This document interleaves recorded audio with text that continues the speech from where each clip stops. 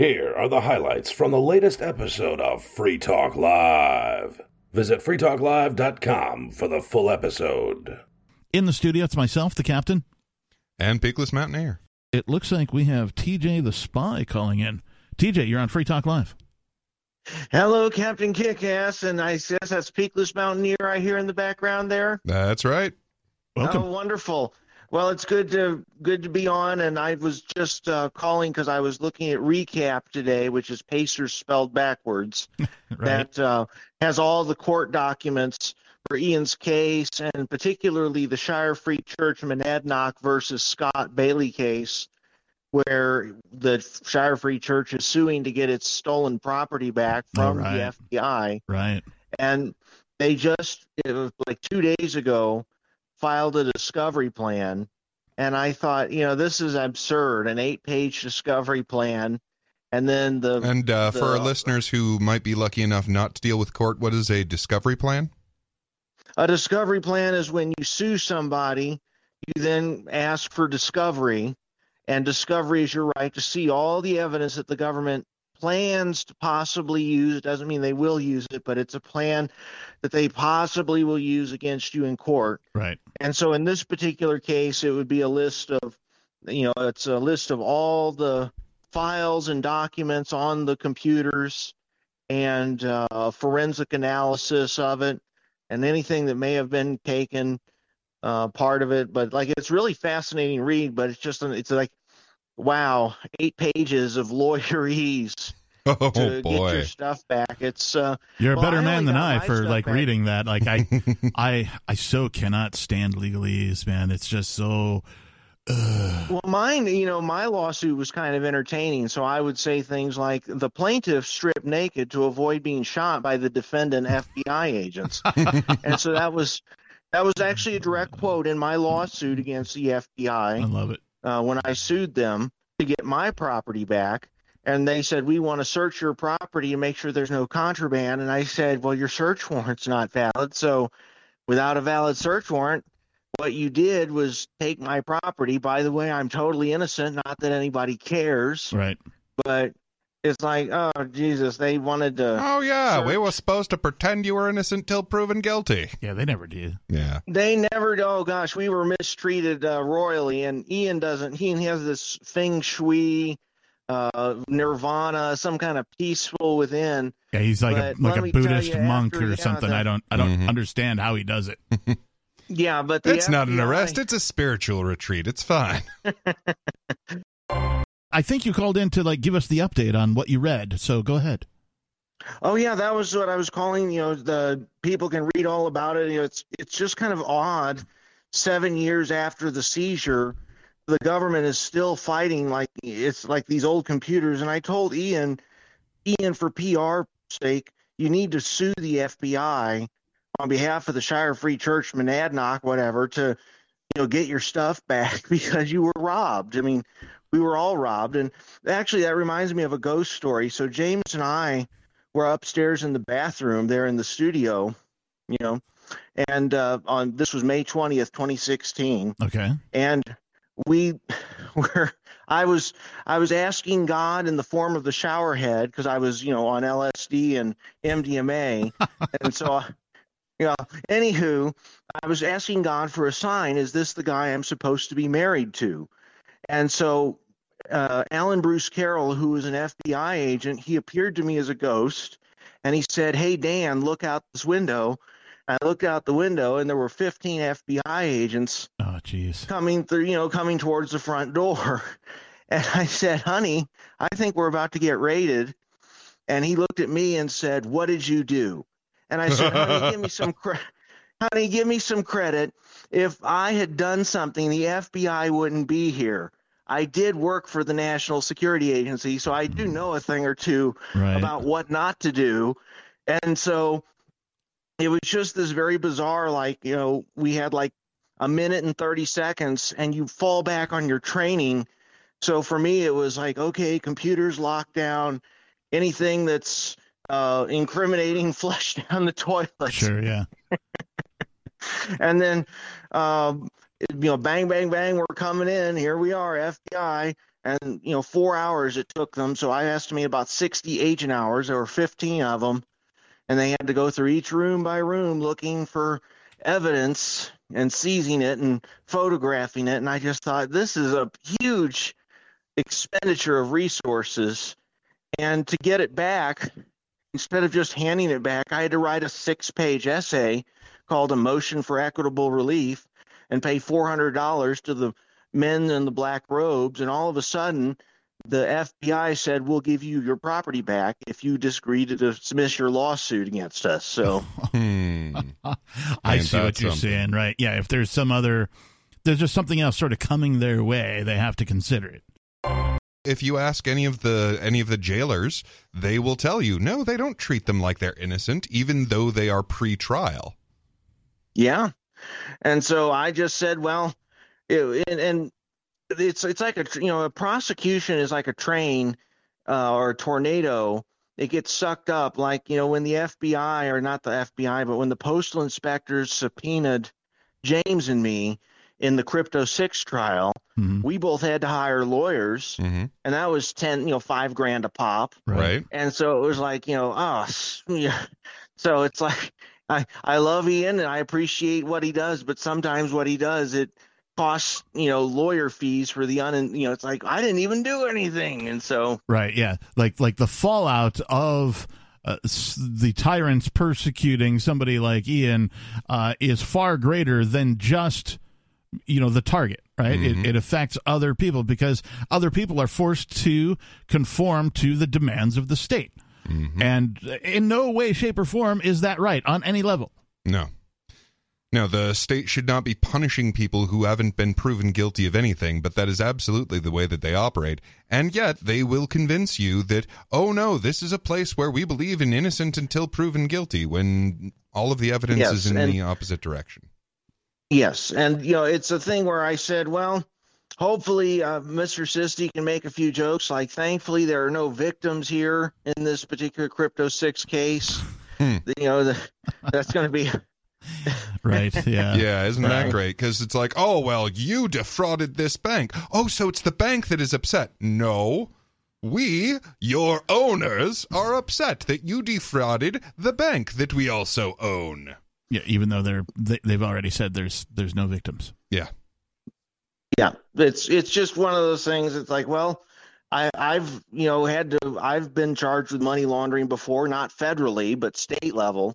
And so it's one of those things. It's like, this is a bunch of BS, but it's one of those things they can charge you with. Yeah. And really it has a lot of legal teeth, and they can say, you accepted if I would have known that Ian Freeman was engaged in whatever Bitcoin transfers, and if I accepted Bitcoin from him, I could be in trouble if I knowingly accepted Bitcoin from shady proceeds. That's what money laundering does, is it turns money into a weapon. Well, and so people who interact with illegal money can get really serious prison time, much more serious than the original criminals. And the question, of course, is, what is money, right? And what is Bitcoin? Like, even the government, there's different elements of government that have different definitions. Like the SEC thinks it's one thing, right? The FBI thinks it's another thing. We talked a little bit last night about this FTX debacle. If you're not familiar with what that is, there is a cryptocurrency exchange that sort of rose out of nowhere. I mean, pretty fast rise to become one of the more prominent, if you will, run by a very connected young man. Yes. Exchange, and they've gone belly up. They've lost to the tune something like $32 billion in value, and it's a big story right now in the cryptocurrency world. Feel free to look into it yourself a bit more.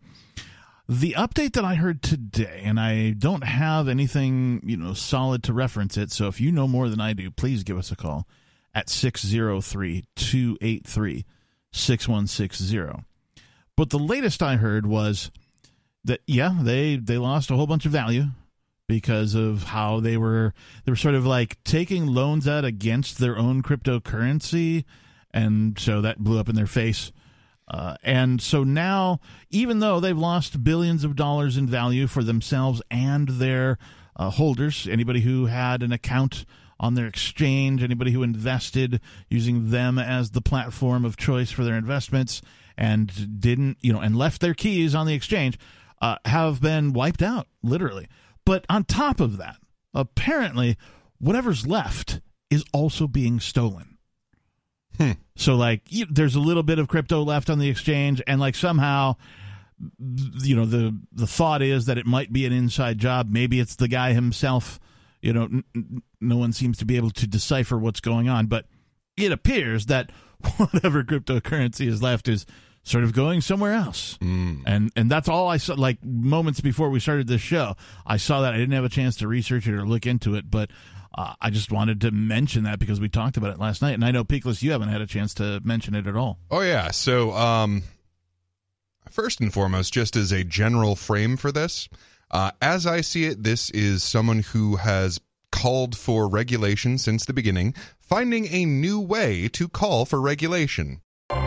It leaked what the company's balance sheet was. So, which properties they held and how much of them. And it turns out that something like 2/3 of all of their holdings was the cryptocurrency token that they themselves had created.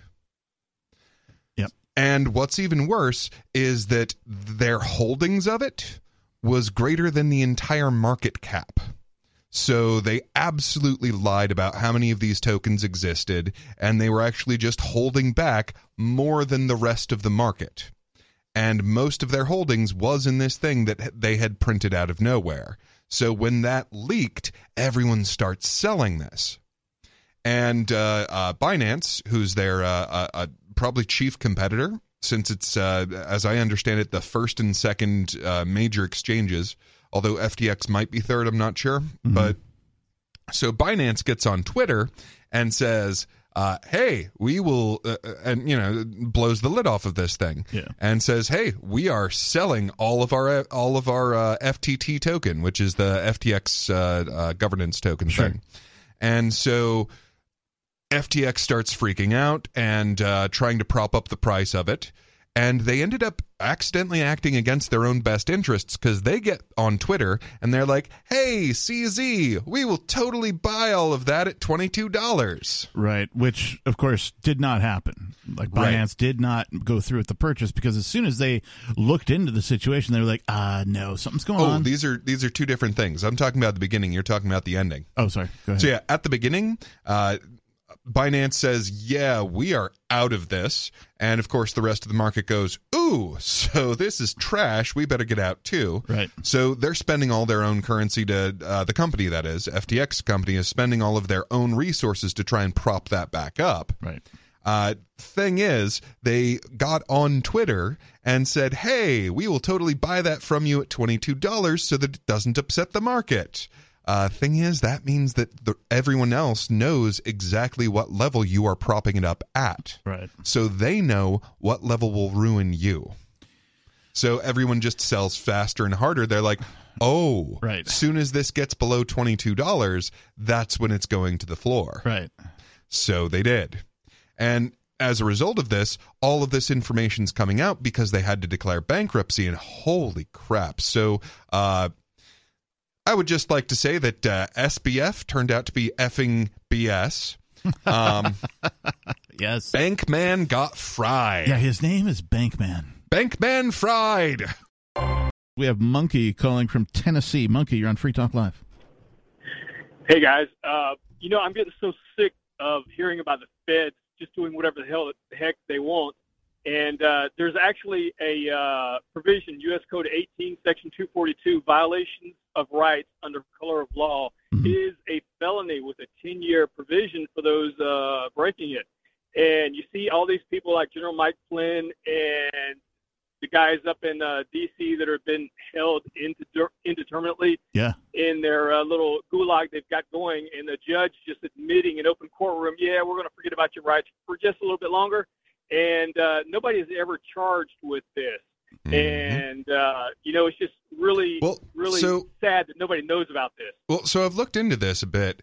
And as I understand it, color of law means that, so like if I were to dress up as a police officer, for example, say Keene Police, and, have a little badge and all of that, but they haven't sworn me in, then I am impersonating a police officer, and that is color of law.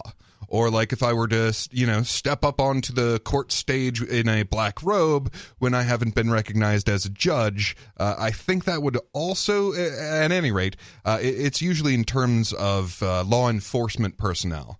But the thing about this is, who on earth is going to prosecute them? Right. When we've reached the point that, like, as far as I can tell, there is absolutely, even if the very nature of government were not intensely fraudulent and philosophically absurd, even if that weren't the case, as far as I can tell, even by their own rules, every single level of government does not follow their own procedures, does not follow these documents that supposedly give them power. Problem being, if it's all color of law, who in the heck is supposed to prosecute them for being color of law? Monkey? Well, I would suggest that the sheriffs, which are the only law enforcement that I can find in the United States Constitution, you could go to them and say, hey, guess what? This guy has done this, and there's actually a provision for that.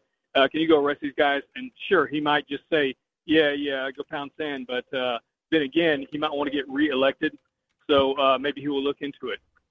Yeah, I agree with you, Monkey, that this thing exists, and it should be recognized, but it isn't. And so that begs the question of why not? And if you explore that question, to a great enough degree, you can only come to the conclusion that they don't care and they're not going to do anything about it. The main story tonight is something that I brought in from The Guardian, right? And this is the title of tonight's show. It contains this: sentenced to life for stealing $14. This is a gentleman named David Colson, was imprisoned in California under some tough-on-crime laws from the 1990s, sort of a three strikes kind of a thing. Mm-hmm. And so we can get into that. But before we get to the story, we have a caller who wanted to give his opinions on, I believe he said, and this is Jimmy from Florida, I believe he said on why a life sentence for stealing $14 might be, warranted. So, Jimmy, you're on Free Talk Live. Oh, hi, Captain. Here's the problem with what you're dealing with. When he went out in the morning, he didn't say, I'm going to steal $14 from the next person I meet. No, honey. He said, I'm going to steal everything I can get from you. So he put a gun to his throat and took everything in his wallet. That man needs to be locked up for life. It's your turn, Captain.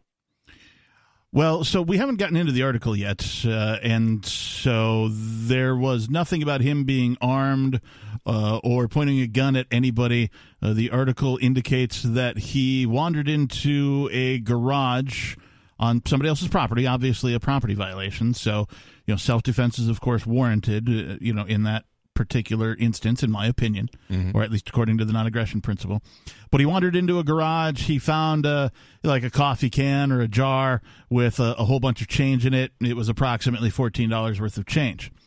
He stole it. The homeowner, tried to chase him down. He eventually called the cops. He got arrested. But this was his third strike, according to California's tough-on-crime laws from the 90s. And so... yes, the gentleman suffered from mental illness and homelessness and, a bunch of other things. He did steal $14, but because it was his third offense, they gave him a mandatory minimum sentence, and they literally told him he was 35 years of age at the time of this occurrence. They literally told him that he wouldn't be eligible for release for at least 35 years. Okay, if he found $100 in that can, would he have left 86 and taken 14? It's your turn, Captain. Well, it is my turn. Thanks. So here's the thing about justice. Justice is supposed to be, if somebody wrongs you, that you get made whole again, and perhaps, a little more on top for your suffering and, that kind of a thing, depending on how heinous the crime was. Well, the idea being that would be to make you whole. Right. Like, so in the circumstance, there's how much was stolen, right? But there's also the fact that, hey, you aren't allowed into my garage. Right. You violated our expectations as a society. You stepped outside the bounds of civilization, and I might feel less safe as a result of that, in maybe even a permanent way. So you need to compensate me for making me feel unsafe by violating civilization, non-aggression, our basic agreements. So as I see it, putting your more personalized circumstance. So, guy is rooting around in Captain's garage. Now, I would say at that exact moment, you have the right to end his life. However, the police have no right whatsoever. And by the same token, okay, he has violated your space. You are the one that he needs to make it up to. So if we're going to go through the process of making you whole, then it's you who gets to determine, okay, here's what would make me whole. And in a functional system where we actually had a market injustice, so that they would have to compete for our business in providing justice, I think that what would be common in that circumstance is that you would have a judge that you would agreed to how it was selected, and the judge would say, okay, well, I want to make it in this specific margin where it's punitive enough to discourage the future behavior, but it's not so onerous that it encourages you to get robbed again. Okay. If he would have stolen everything he could get away with, that's not the point. $14 isn't the issue. That man would have stolen $1 million from me if he could have done it. You think he's going to make change, take $14 and give me $86 in change if he... Well, let's zoom out for just a bit, Jimmy. According to your logic, then, everybody employed by the federal government, including the IRS and all of the politicians, who take far more than $14 per day from everybody's paycheck without their consent, should be immediately locked up and, the key thrown away and no longer be a part of society. Is that correct? Oh, yeah, I'm for it. I appreciate your honesty. I want to go to Gwyneth calling from Australia. Gwyneth, you're on Free Talk Live. Hello, how are you today? We're good. Thanks for calling. What's on your mind? Well, there's a couple of things, okay? I'll get to. I want to talk about my horse, but first of all, I listen to your show on archive from GCNlive.com. Okay. Okay.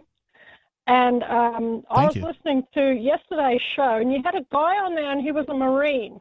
Do you remember him? Mm-hmm. I think that one or both of you was on the show yesterday. Yes. There was a guy who was a Marine, and he was saying about how wonderful the military was and how we would all be lost without it and how he protected us all and all the rest of it. And my mind just kind of flashed back because I've had a real rough time over the entire course of my life with, just not wanting my sons to be kidnapped by pedophile cartels. Sure. And sometimes having to flee for my life. And this, I'm talking about the CPS, of course. Okay. And, having to flee for my life with my sons just so that I could be their mum. And, sometimes the law enforcement getting on my tail and pretty well near killing us.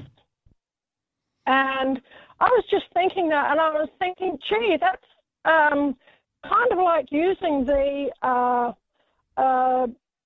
police as an army against the populace. Absolutely. Where if you don't hand over your kids, then they will try and kill you. Yes. And I got kind of angry at his level of blindness. Yes. And oh my gosh, I wish these people could see. Okay. Me too. I'm not going to mention that. I'm not going to. You can respond if you like, and then I'll get on to the horse thing. Well, it is a fact that there used to be concern about we'll call them westernized countries, right, including Australia, Europe, the United States, these types of places, there used to be concern about them becoming police states. Well, I can tell you the concern is over because that is in fact what they have become. We do currently live both. That's absolutely the truth. Yeah. Oh, yeah. And so you are absolutely spot on that the police forces have become so militarized that there's literally no difference between them and the military outside of maybe a couple of, patches on their uniforms or some stripes on their neck or chest or some, that type of a thing. So you're absolutely spot on. It has become militarized to a point where everybody in these, westernized countries, including Australia, live under a police state. All right, so Gwyneth, tell us about your horse. Yeah. Okay. I've just finished working my horse for the day. She is a Whaler, which is an Australian breed of wild horse crossed with American Curly, which is a type of Mustang. Mm-hmm. Okay. And the Whalers, I want to go into a bit of a detail with what's happening at the Whalers here in Australia. They are getting killed wholesale. They have talked to people in the Northern Territory that have wild horses on their ranches into getting into helicopters and shooting them dead and not even getting their bodies. These horses, if there's anybody out there in the audience who cares so much about the military, this is Australia's very own war horse.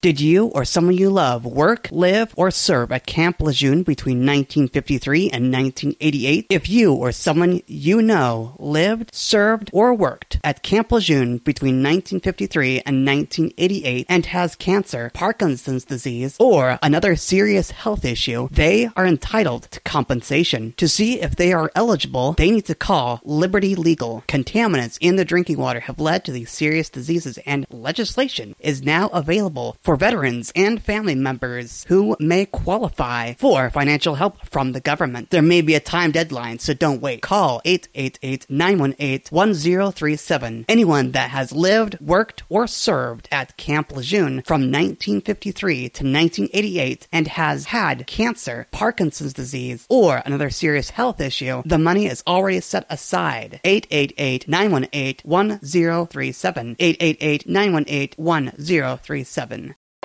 We have Michael in Pennsylvania. Michael, you're on Free Talk Live. Yes.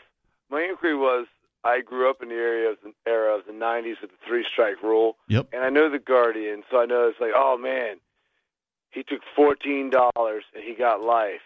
What were the first two crimes? Because the odds are, especially back then, it was like, all right, attempted first-degree murder. We're going to go, all right, you didn't kill him, so we're going to give you a chance. Oh, you raped someone. All right, you got to do some time.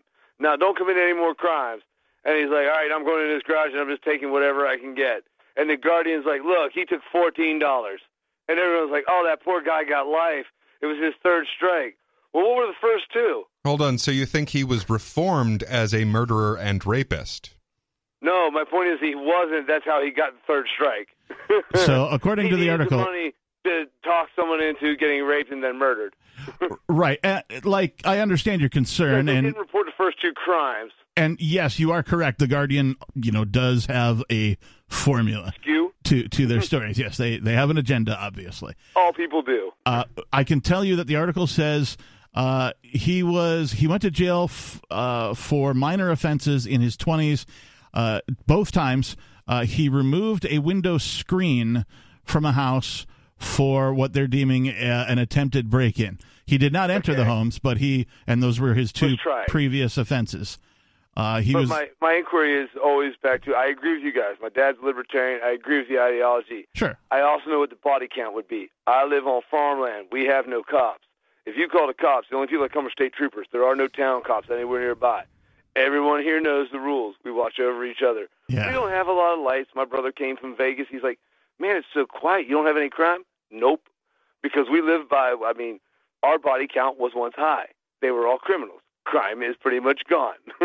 Well, and that's how, we like it here in New Hampshire, right? We have some of the most awesome gun laws on the planet where you don't need to get a permit for concealed carry. You don't need, open carry is just welcomed. Yeah, and I love you guys. it's common. And so I'm with you. Like, I feel you on, like, the state still exists, but I think, country folk and like places like New Hampshire are probably the closest to a free society that exists within the United States. So I agree. I mean, like I said, my brother was shocked. He's like, seriously, you guys have no lights, there's no traffic, there's no crime?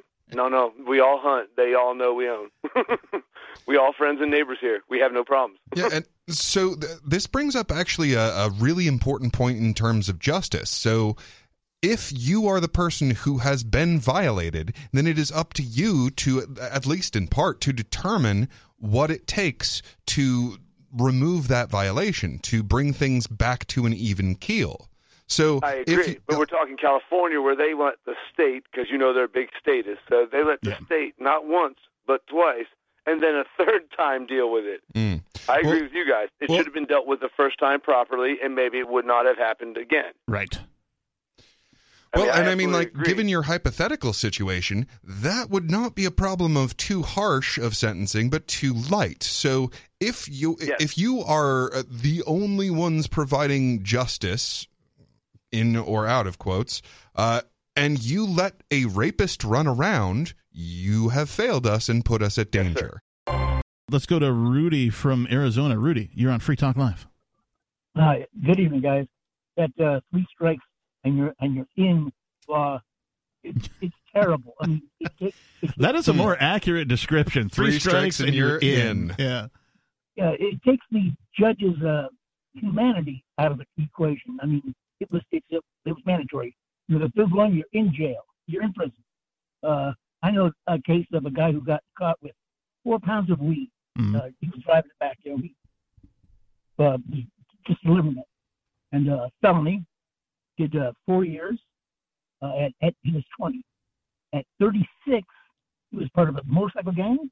His gang and their gang, another gang got in a fight, and he ended up getting assault with a deadly weapon because he had a knife. He had a fight.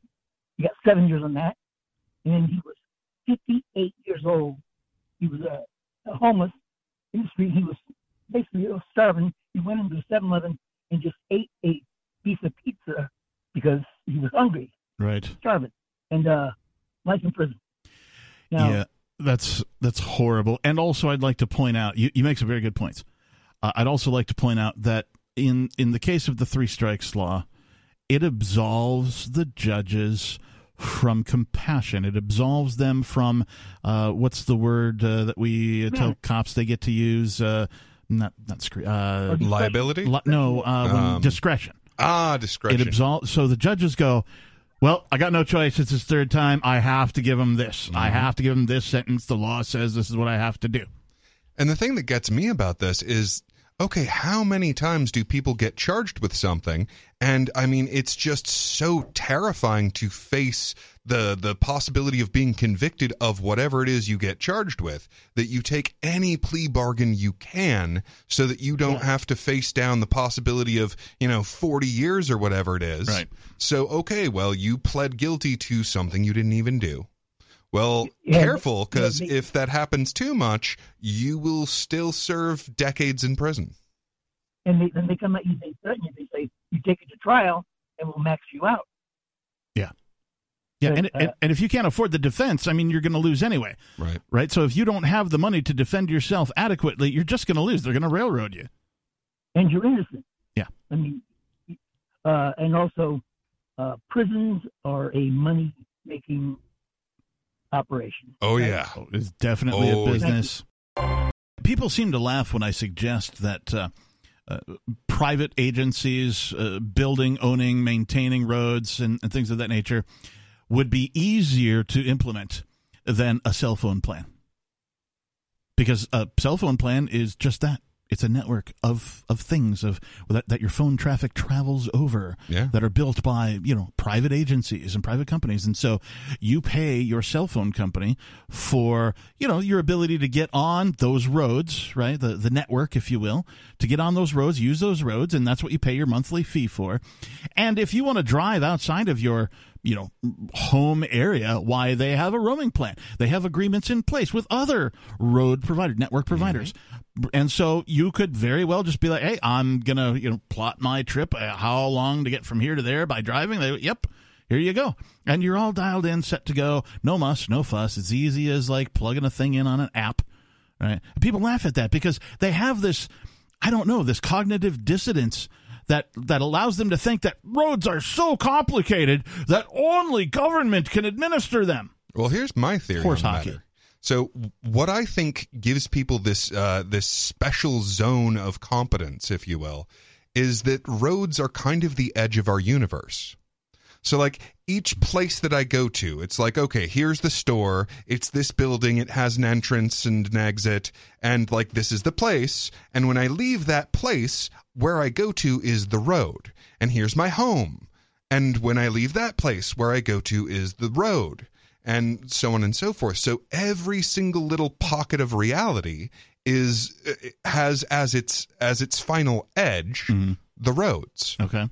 So that's kind of like the edge of the forest, if you will, psychologically speaking. So the idea is, okay, but who will manage the edge of our reality if we don't have this parental figure telling us what to do about it? Yeah. The way I figure it, a lot of people seem to think that something like privatized roads would be implemented and managed by like insurance companies, right? That seems like a natural marriage. You're already paying a fee per year, per month for your insurance as a driver in your four-wheeled machine or two-wheeled machine, however many wheels your machine has. It seems natural for them to sort of pick up that type of business. I think it would be much easier for cell phone and internet providers to pick it up, because they already manage some of the largest, most congested networks on planet Earth, and they do just fine, thank you. They really do. Like they would do a far superior job to anything any government has ever attempted to do concerning roads ever. Sarah, you're on Free Talk Live. Oh yes, I just want to say, I've heard that the yams are very good for diabetes. Yams, like sweet potato style, or That's what the yams are. I might be ignorant here. I don't know that there's a difference between yams and sweet potatoes, if they're the same thing. I think those are two different words for the same thing, although one of them might be a bigger category than the other. I'm not sure. Yeah, the question has always been like, I looked up yams on the internet, and the question is, well, why? Well, what's in it? How does it work? That's the question. I mean, what's in the yam that's supposed to help diabetes? And one of the things that it does is it metabolizes the food, metabolizes again, it's burning up the sugars. Sure. That's one of the things that it does. And the second thing that it has is fibers. Fibers is somehow supposed to help with your sugar level. Oh, yeah. Fiber is actually like one of the most underrated things a person can eat with like a large health benefit. Whether it's yams or whether it's a couple spoons full of like something like a Metamucil. I'm not sponsored by them in any way, but that's just a brand that pops into my head. You can go to any, health food or drugstore and find fiber supplements, in the big tubs or even in the pill form. And fiber is supposed to have some of the most beneficial effects on a human being. Like studies have proven that most people don't get enough fiber in their diet. And so if you increase fiber in your diet, you immediately increase your longevity as a human being. Yeah, and then that's another function of the fiber. And also it's got manganese, magnesium, and the other nutrients. It's got a lot of vitamins, and I forgot all the other stuff in it. There's definitely stuff in the yam which supports diabetes. In fact, the minerals. The whole thing about manganese and magnesium is that when your body gets the nutrients that it needs, you don't have to eat excessive food, excessive donuts, more bowls of rice. That's kind of like what I'm thinking. Yeah. When your body gets enough nutrients. But there's other things about the yam that I can't really recollect right now why it helps. But those are the reasons. There's something in it that burns the sugar or metabolizes that burns up what you eat. Cool. So that's what's good about it. So having looked it up, apparently it's just that sweet potatoes often get called yams, but yam has a dry, starchy flesh that's usually pale, whereas sweet potato is a moist flesh and varies in color. We've got Saeed calling from Maryland. Saeed, you're on Free Talk Live. So I just had a question about this, what you guys were talking about earlier with the guy with death row, $15 or $14 or something like that. Mm-hmm. Yeah. He wasn't on death row. To be clear, the article is a bit sensationalized. They say he was sentenced to life. However, they sentenced him to 35 years at the age of 35. The average life expectancy of a human in the United States is like 74. So I mean, that might as well be a life sentence at that point. Okay, got you. But what's the question?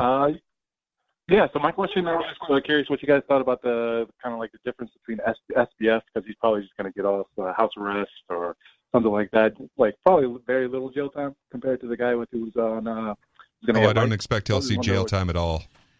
Yeah, there are conspiracies that point to, or conspiracy theories that point to this guy and his exchange being planted. For the specific reason to discredit cryptocurrencies, exchanges, to call for government for more regulation. We got to protect people from this thing ever happening to them ever again. And I mean, things do look a little suspicious, in my opinion. There's a lot of things that point to some legitimacy to those theories. And until I see all the evidence, I'm unclear as to what the actual facts are.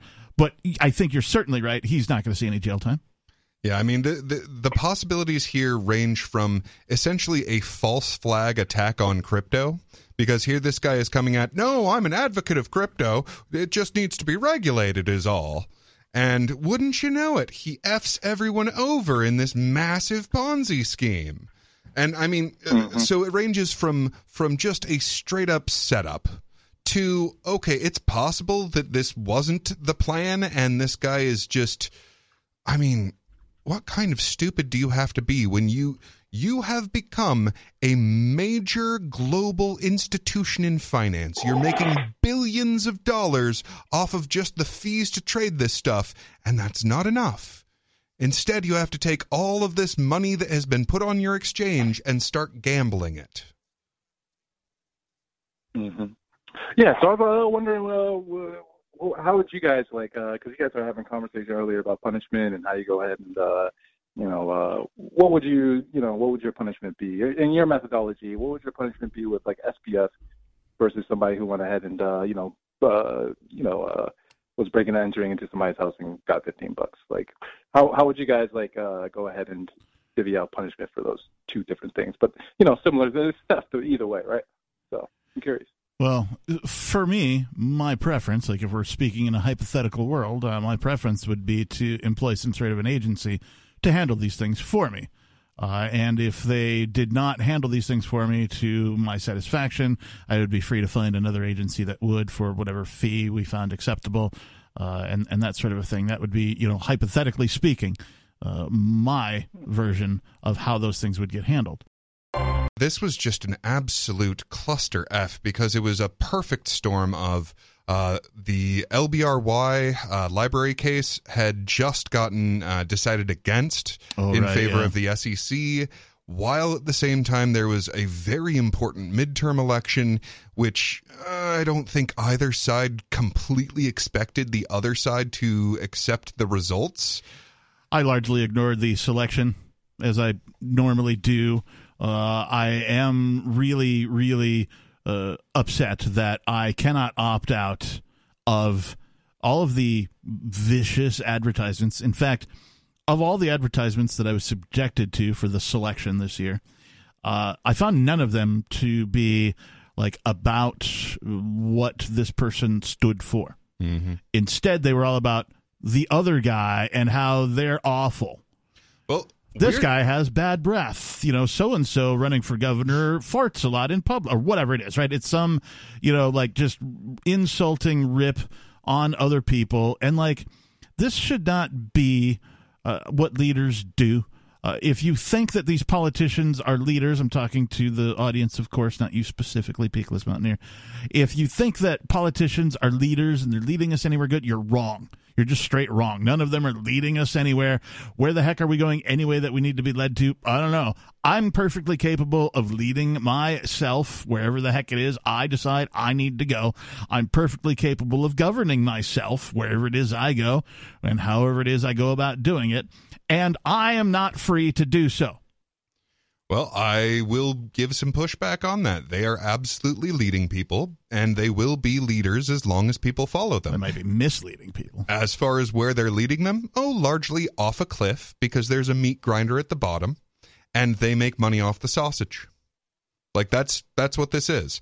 People get led because they want to be led, and they do not care where they are being led. And you're absolutely right about the attack ads. And this is, weirdly enough, why I think more people should be involved, especially in New Hampshire and libertarians in particular, in the political process, is because that kind of attack only works when you only have two options. When your option is Coke or Pepsi, you can say, Coke is terrible, Pepsi is awful. When your options are Coke, Pepsi, and water, then it doesn't work. Because if you have all these messages that are attacking Coke and attacking Pepsi, then people will pick water. That's a good point. That's valid. I do, and I've opined about this before on air, but I do find it, I struggle to understand why humanity suffers from the curse of the duo, right? And this is, no matter what, like, there's thousands of kinds of carbonated beverages. Mm-hmm. Call it soda, call it pop, call it whatever you want. Coke and Pepsi are the big two. Now, there's, all sorts of beverages made by those two, but then there's also companies that make other beverages. RC Cola still around, Shasta, right? These are, and some of these might be bottled by one of these other companies, but there are other companies other than Coke and Pepsi. But for whatever reason, humanity likes to reduce everything down to two, and I can't for the life of me figure out why. They don't do it in all parts of their lives. For example, I can go to, the convenience store, and if I want a chocolate bar, there's like 1,000 of them just right in front of me at any given point. I got to, wow, how am I ever going to choose here? It might be a little overwhelming for somebody who just wants a chocolate, but you've got your favorite one that you prefer, right? But for whatever reason, that's fine. But when it comes to, I don't know, bossing around your fellow man, right? People got to choose from one of the big two. Well, I'll tell you two different reasons for this that are very closely related. So one of these reasons is just the nature of the voting system that we have. Since we have what is called a first-past-the-post voting system, one person gets one vote, and there's no, ranked choice or anything like that, then it doesn't matter what you want. It matters what you don't want. And if I don't want X more than I don't want Y, then I will vote Y because it'll be the most likely outcome to not get X. So, for example, let's say that you are running an oil company and you want to make absolutely dead certain that there will never be, say, a nuclear option in terms of energy generation. Okay, well, you have to make sure that all the possible choices have been corrupted. So you have to make sure that whoever someone could possibly vote for that could realistically win is already on your side, already in your pocket. Now, if you have to buy two parties, that's one thing. If you have to buy three parties, that's way more expensive, especially if one of those parties has any kind of principles. And if you start getting into four parties that you have to buy, it's just way more difficult. The logistics are terrible for that. So people might end up having a real choice out of the petrodollar oligopoly that we've been experiencing our entire lives. Oligopoly? Yes. Okay. Ogolopoly sounds a lot like, me staring at... Sorry. Yeah, oligopoly, sorry. Ogolopoly. I have a monopoly on ogling. I am the only one allowed to ogle. My leers will lead the country. I'm sorry, Jethro Tull comes to mind, that Aqualung, there's this song of theirs that starts out, sitting on a park bench, eyeing little girls with bad intent, And, like, I've listened to that song a whole bunch of times, and I never really thought much about it until a couple of years ago. I'm like, that is a really creepy lyric. That is a super creepy lyric. Yes, it is. I'm like, okay, like, thanks, Jethro Tull, for, putting out this classic rock and roll song that, I've heard for ages and ages, never really paid much attention to, and then just now we'll slip realized, a little pedophilia in there. Yeah, and now just realized that your creepy lyrics, anyway. I don't like Jethro Tull all that much anyway. They of course won what do you call it, Grammy Award. The first time there was ever a Grammy Award for heavy metal, Jethro Tull won. And you're thinking to yourself, Jethro Tull isn't heavy metal. Of course not. Nobody in their right mind thinks Jethro Tull is heavy metal. Correct. Like, other nominees included Metallica.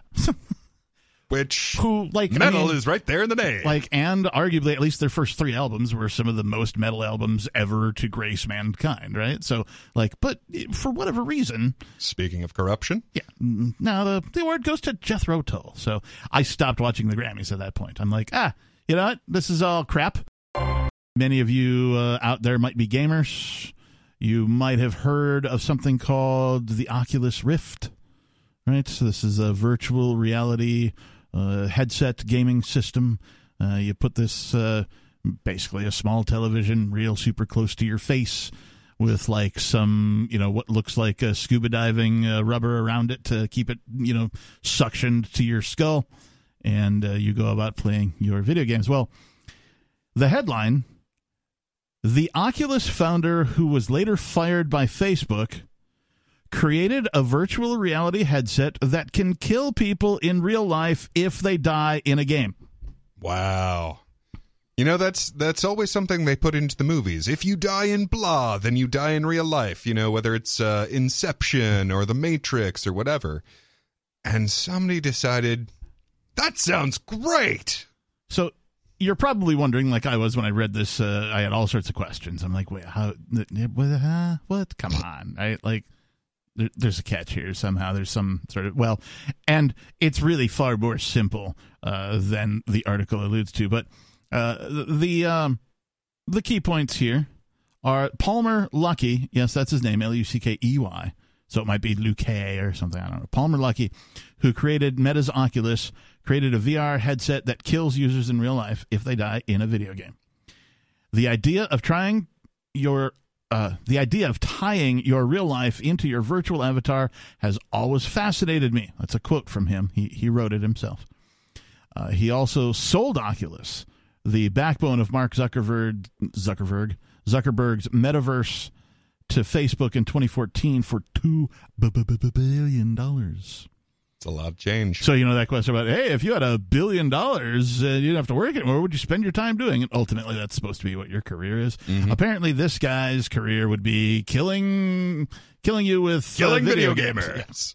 I will say, you will take that game a lot more seriously than any other.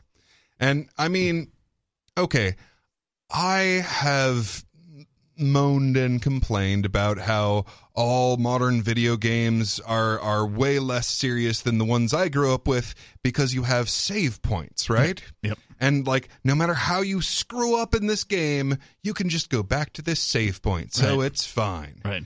Instead of only having 3 lives and then the game's over. Right? Yeah, you've got save points and right. Well, here's one way to solve that. At no point in this game can you save. Yeah, so I don't know that for a fact. So this is straight out of Rick and Morty. Yeah, like the video game that they played just has a little thing that comes out, squeezes your head. So apparently he outlined all of this in a blog post. Now I'm not going to read the blog post. You can go find it over at Palmer Luckey. That's Luckey.com. You can read it, and they have a picture of an Oculus headset, and there's a medieval looking sword staged right next to it just for a visual. But he wrote that he had modified a virtual reality headset to explode when the wearer loses in a video game, killing the user in real life. You just listened to the new extended Free Talk Live Daily Digest. We felt this format was more appropriate for our podcast audience and decided to make it our official podcast. If you subscribe to the Daily Digest or full episode RSS feeds, please resubscribe to the main FTL podcast feed, which you can find at feeds.freetalklive.com. The other feeds rely on a third-party service, and though they'll have the same content, we can't be sure how long they'll stay online. If you still want the entire radio show, you can listen live every night from 7 to 10 Eastern at freetalklive.com. Full video archives are at video.freetalklive.com, or tune in to our 24/7 stream for the latest show at listen.freetalklive.com. Free Talk Live's amps will continue to receive the full 2-hour radio show with no recorded commercials via podcast through Patreon, so please join amps.freetalklive.com for just $5 a month. Thank you for listening to and sharing Free Talk Live.